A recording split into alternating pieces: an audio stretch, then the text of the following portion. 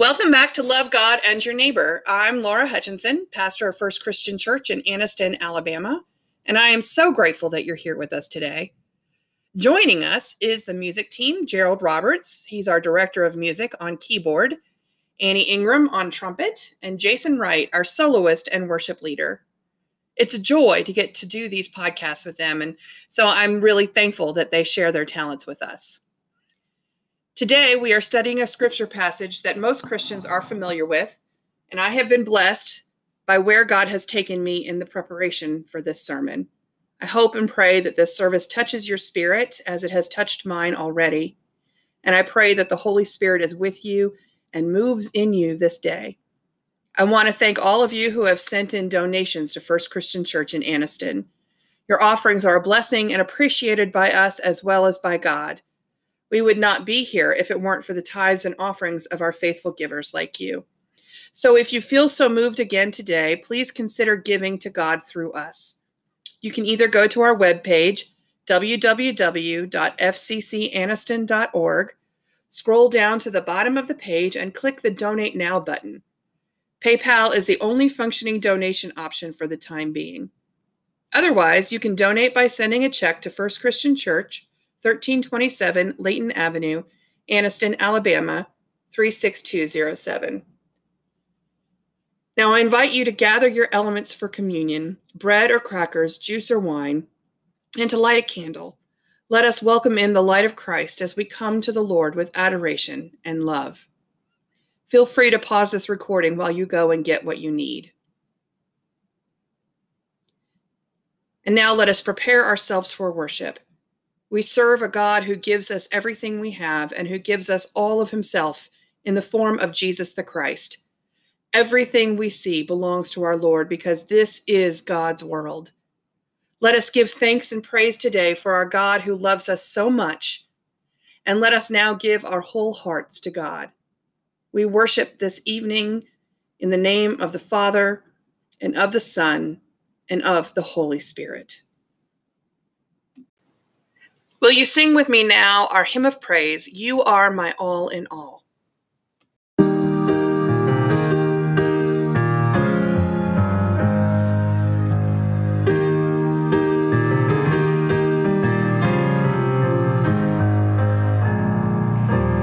You are my strength when I am weak. You are the treasure that I seek. You are my all in all. Seeking you as a precious jewel, Lord, to give up I'd be a fool. You are my all in all. Jesus, Lamb of God, worthy is your name. Jesus, Lamb of God, worthy is your name.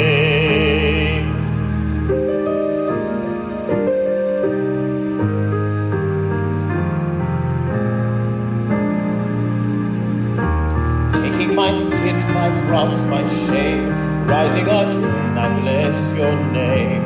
You are my all in all. When I fall down, you pick me up. When I am dry, you fill my cup. You are my all in all. Jesus, Lamb of God, worthy is your name. Jesus, Lamb of God, worthy is your name. Worthy is your name.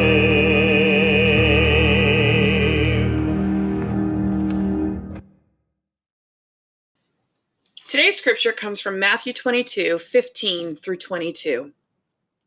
The Pharisees went and plotted to entrap Jesus in what he said. So they sent their disciples to him along with the Herodians, saying, "Teacher, We know that you are sincere and teach the way of God in accordance with truth and show deference to no one, for you do not regard people with partiality. Tell us then what you think. Is it lawful to pay taxes to the emperor or not?" But Jesus, aware of their malice, said, "Why are you putting me to the test, you hypocrites? Show me the coin used for the tax." And they brought him a denarius. Then he said to them, "Whose head is this, and whose title?" They answered, "The emperor's." Then he said to them, "Give therefore to the emperor the things that are the emperor's, and to God the things that are God's." When they heard this, they were amazed, and they left him and went away. The word of God for the people of God. Thanks be to God.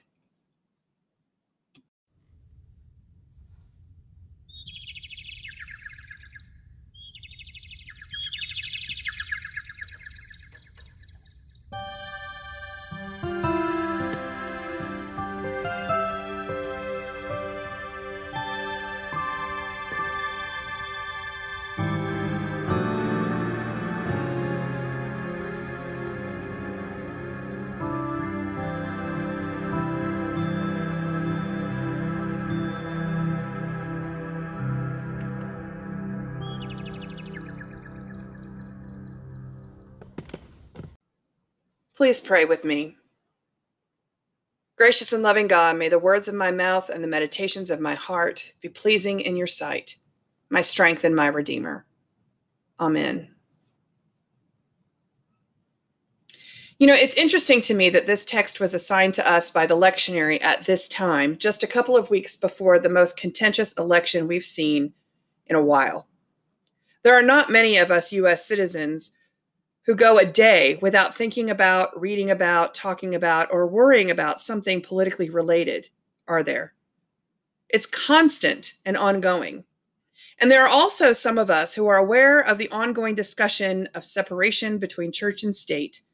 And among Christians, there is the debate about whether we should be in the world, or not of the world at all.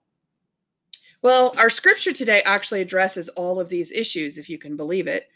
It does so by illustrating what part of our lives belong to God and what part of our lives belong to the earthly kingdom.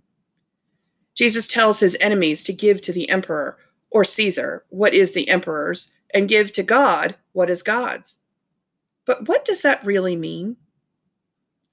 Now, if you're sitting there wondering if I'm going to tell you how to vote on November 3rd, don't worry. That is not what this sermon is about, and I don't do that. No, today's message is about discerning God's will in how we participate and interact in the secular world. So the story of Jesus being challenged by Jewish leaders about paying taxes, it appears in all three of the synoptic gospels, Matthew, Mark, and Luke.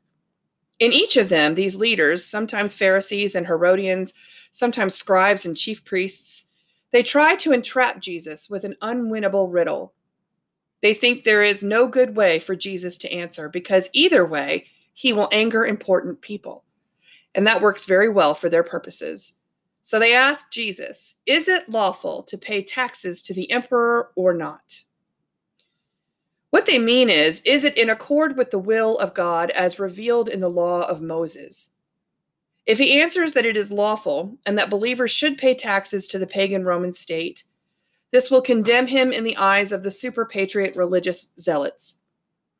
If he answers that it is not lawful, this will make him guilty of rebellion against the Roman government. So what does Jesus do? Well, he asks if anyone has a coin, and one of them hands him a denarius. Well, the denarius was a Roman coin that bore the image of Caesar with the inscription, Tiberius Caesar, son of the divine Augustus Augustus. And by asking for the coin, Jesus forces them to acknowledge that they are themselves carrying and using the Roman money, implying that they cannot require others to disavow its use in payment of Roman taxes. The portrait and the inscription indicated that it belonged to Caesar, meaning to Caesar's realm of secular government.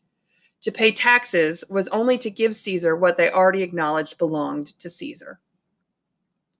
Well, the argument could be made that as long as we pay our taxes, we as people of faith should simply withdraw from the world and keep to our own Christian selves. And there are quite a few groups who advocate for such behavior. Some seem to believe that since we are citizens of the kingdom of God, we have no responsibility to this republic in which we currently dwell. After all, give to Caesar what is Caesar's and God what is God's sounds pretty clear-cut, black and white. Complete and total separation of church and state. But honestly, have we ever known Jesus to be clear-cut about anything? Not really. So, of course, there is a lot of gray area in this text as well. The People's New Testament commentary says that Jesus is saying, give to Caesar what is Caesar's and to God what is God's. This was not merely a clever way of extricating himself from a difficult situation by not answering directly, nor was it a simple solution to the problems of the relation of church and state. There are no simple answers here. There is certainly no intention to partition life into Caesar's part and God's part. God does not ask for part, but the whole of life, and no part of life can be partitioned off as secular or political, in which one's loyalty to God does not apply. Caesar and God both have legitimate claims on the believer, but this text does not tell the reader what belongs to Caesar and what belongs to God in any particular situation. This must be worked out by the followers of Jesus from the case to case together under the guidance of the Holy Spirit, just as Luke illustrates in the book of Acts. But the text does make two things very clear. One, the Christian disciples do not violate their faith when they pay taxes to pagan secular governments. And two, whenever there are conflicts between human loyalties, meaning between one's country and one's God, there can be no question but that God must be served. And to bring this into the 21st century, I could add that we do not violate our faith when we get involved with politics, when we protest at rallies, or when we vote in elections, especially when we are advocating for justice for all people, because that is a godly and loving act. But I'll be honest with you, I am often tempted to withdraw from the world when it all gets too overwhelming. When it gets to be too much, I want to run into the church and slam the doors against all that is secular and just keep my mind on heavenly things while completely ignoring everything else. I've daydreamed throughout my life at times about what it would be like to join a convent and to close myself off from all things that aren't of God. I think about how simple life would be. But then there are times when I get so caught up in worldly issues and problems that I completely forget about God. I get caught up in my self-righteous indignation, my anger at injustices that I see around me, at things my neighbors say and do that make me boil with frustration. And I have to catch myself and just stop. Yes, my faith often drives my indignation and frustration because many times I'm angry in defense of other people, which I think God approves of.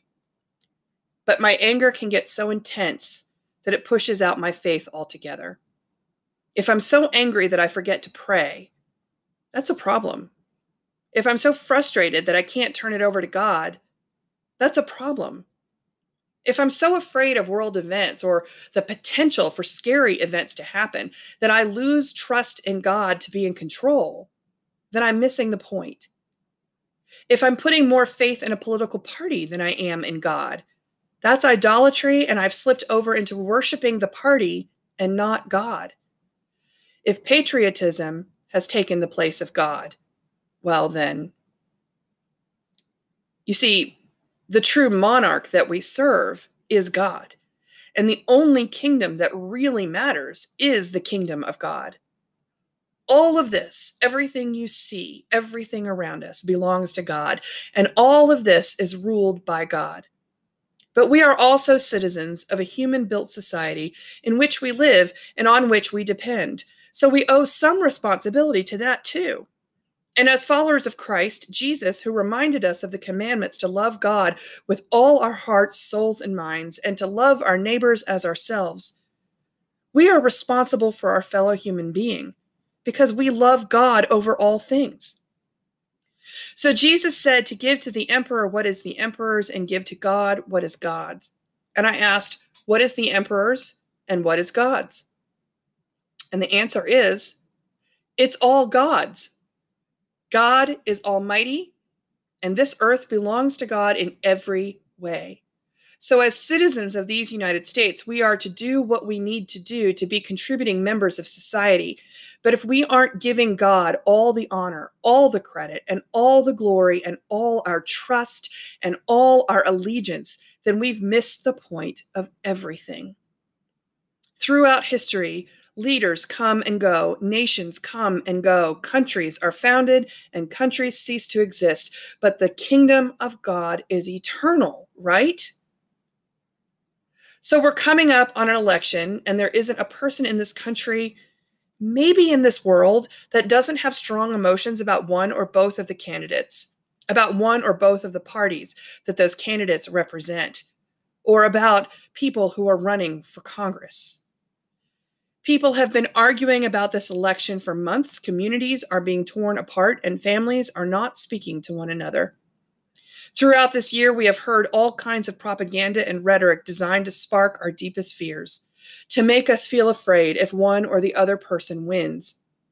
We've seen our fellow neighbors descend into name-calling and insults because of who we are and are not going to vote for. We've witnessed a growing contempt for one another. And what do you imagine Jesus would say in response to all of it? Now, I know that all of us, if we're voting at all, will be influenced by our faith when we vote. There are issues at stake that we feel compelled to speak out about because our understanding of who God is moves us to do so. We take a stand for social justice, but differ on how to achieve it. We take a stand for or against abortion rights. We take a stand for or against socialism. We take a stand for or against gun rights or capital punishment. We take a stand against racism. We take a stand for or against same-sex marriages. And we pray, and we read the Bible, and we believe that we are doing what God wants us to do.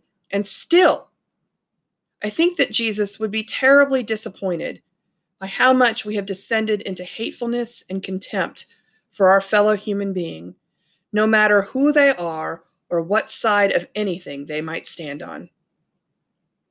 Yes, Jesus cares about these issues, and I do believe that there is a right and a wrong answer to most of them. But Jesus cares about these issues because Jesus loves all people. And even if our positions on these issues comes from a place of love for people and God, if we attempt to destroy one another in the hopes of winning the argument, then we have lost sight of who God has created us to be. The Pharisees went and plotted to entrap Jesus in what he said. So they sent their disciples to him along with the Herodians, saying, "Teacher, we know that you are sincere and teach the way of God in accordance with truth, and show deference to no one, for you do not regard people with partiality. Tell us then what you think. Is it lawful to pay taxes to the emperor or not?" But Jesus, aware of their malice, said, "Why are you putting me to the test, you hypocrites? Show me the coin used for the tax." And they brought him a denarius. Then he said to them, "Whose head is this and whose title?" They answered, "The emperor's." Then he said to them, "Give therefore to the emperor the things that are the emperor's, and to God the things that are God's." When they heard this, they were amazed, and they left him and went away. Some interpreters see here an allusion to human beings as made in the image of God. Think of Genesis 1. So that just as Caesar's image on the coin means it already belongs to Caesar, so God's image in humanity means that human beings already belong to their Creator and cannot finally give ultimate allegiance to any other authority. Our money holds the image of past leaders of these United States of America, and therefore it belongs to the nation ultimately. And our bodies, our countenance, bears the image of our Creator. Thus we belong to God, ultimately. And so does that guy down the street, and so does that woman on CNN or Fox News, and so do those people at that rally or the march or that protest. One and all, we belong to God because one and all, we were created in the image of God. Now, some of you might think that I'm preaching this with one person or another in mind. I know this because my whole life I've wondered who the preacher was really talking to when I was sitting in the pews, and sometimes wondered if he or she was singling me out in one sermon or another. Usually I'm not actually thinking of one person, but today I actually am. The person that I believe needs to hear this message above all others is, well, me. I've heard many of you say that I'm so good at seeing the good in all people, at giving people the benefit of the doubt, and so on and so forth. But truth be told, I struggle with this like any of you do. Yes, when I sit down and really think it through, I do love all people, and I do know that all people deserve my love as creatures of God. But in day-to-day practice, I know how hard this can be.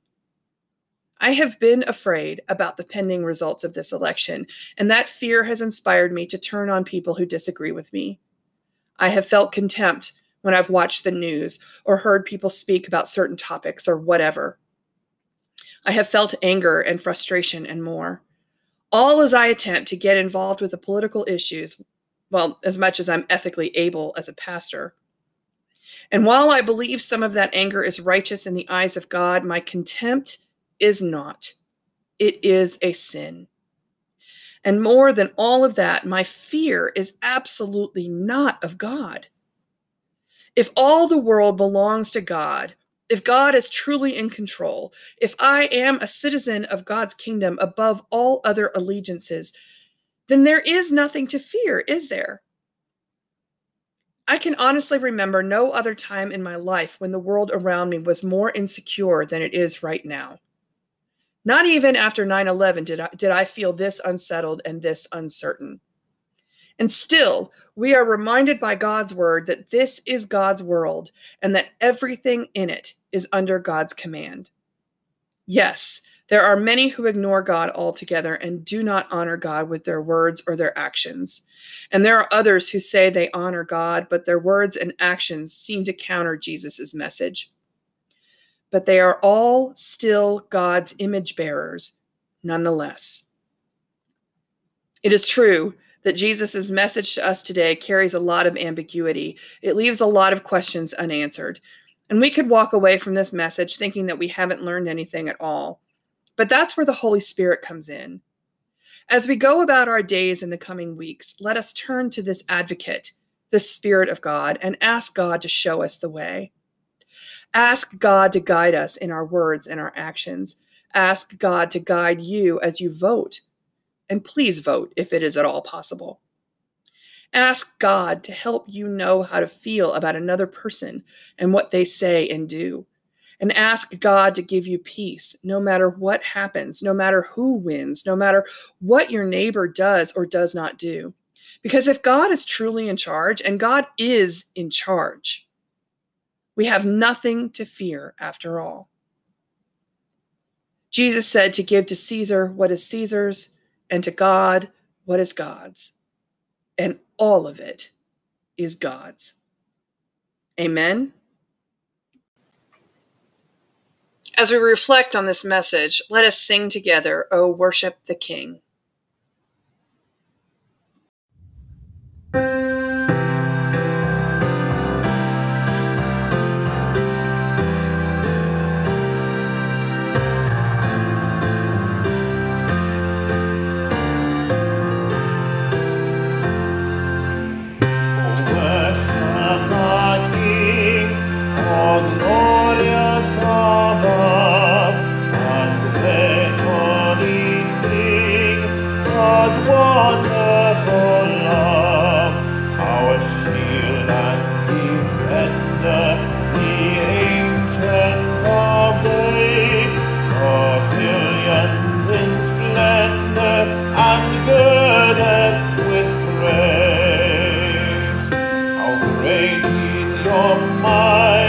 How steadfast your grace, your robe is the light, your canopy space, your chariot of wrath, the deep thunder clouds form, in majesty riding the wings of the storm.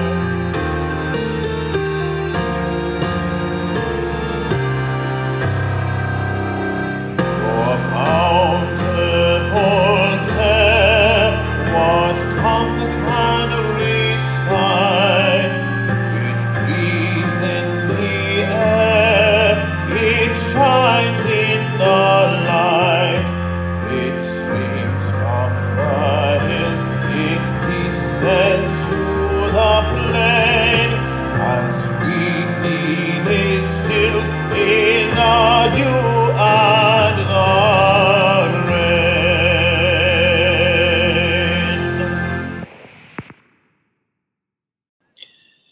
All the world belongs to God, and God is ruler of all the world. And under God's rule, when the people became disobedient and unwilling to answer to God, what did God do? We know God was tempted to wipe them out again and start over, like we saw in the story of Noah and the ark, or even last week's scripture. If you have kids, some of you might be aware of this temptation to just wipe them off the earth and then start over. But in the end, God's love for creation won. And instead of giving up on us, God decided to become one of us. God was born and was named Jesus. Jesus grew up and became the greatest teacher in history, guiding humanity towards a life of love, justice, and faith.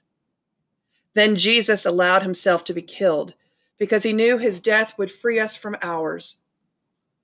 And 3 days later, he triumphed over death in the resurrection, tearing down the barriers between humanity and its creator once and for all.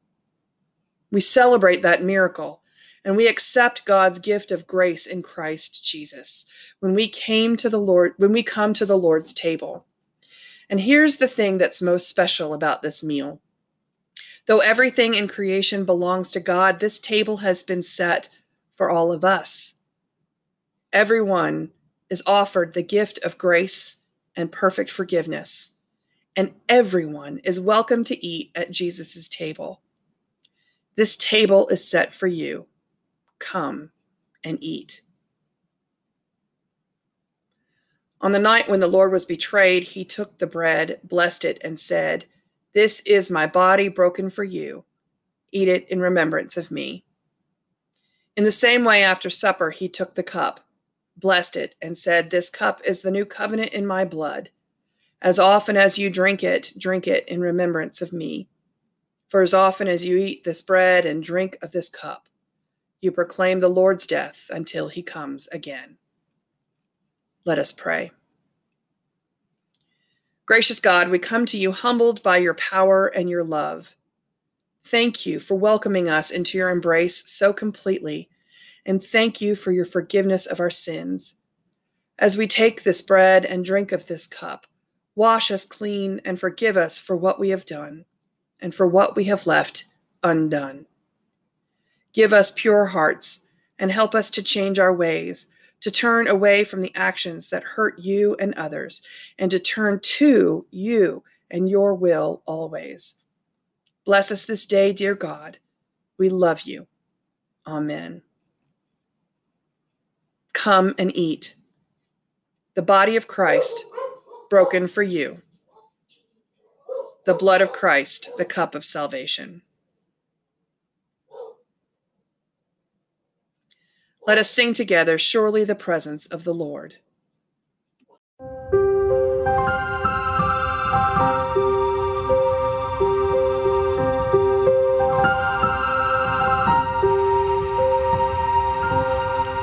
Surely the presence of the Lord is in this place. I can feel his mighty power and his grace.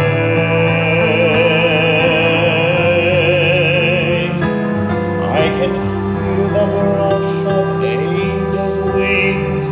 I see glory on his face. Surely the presence of the Lord is in this place. Surely the presence of the Lord is in this place. I can feel his mighty power and his grace. I can hear the rush of angels' wings. I see glory on each face. Surely the presence of the Lord is in this place.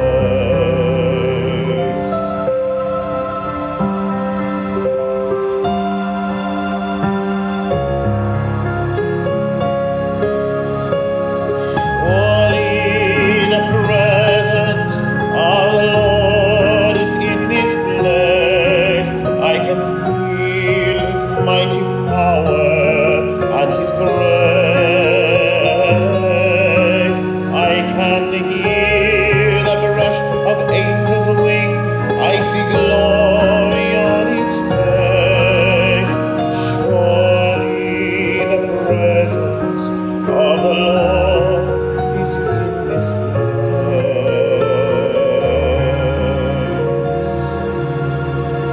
Surely the presence of the Lord is in this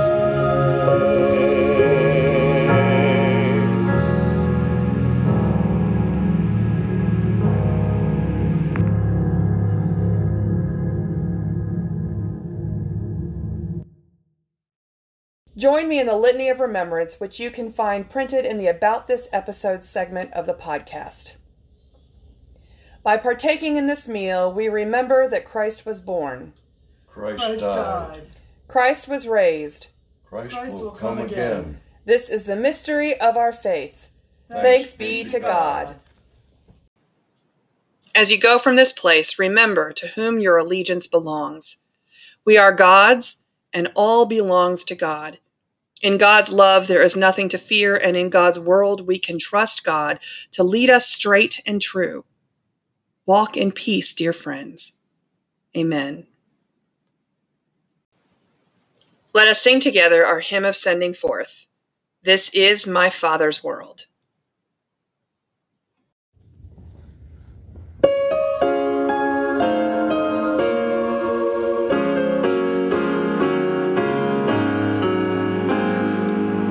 This is my Father's world, and to my listening ears, all nature sings and round me rings the music of the spheres. This is my Father's world, I rest me in the thought of rocks and trees, of skies and seas, God and the wonders wrought. This is my Father's world, the birds their carols raise, the morning light, the flowers bright, declare the Maker's praise. Our God has made this world, and shines in all that's fair. In rustling grass I hear God pass,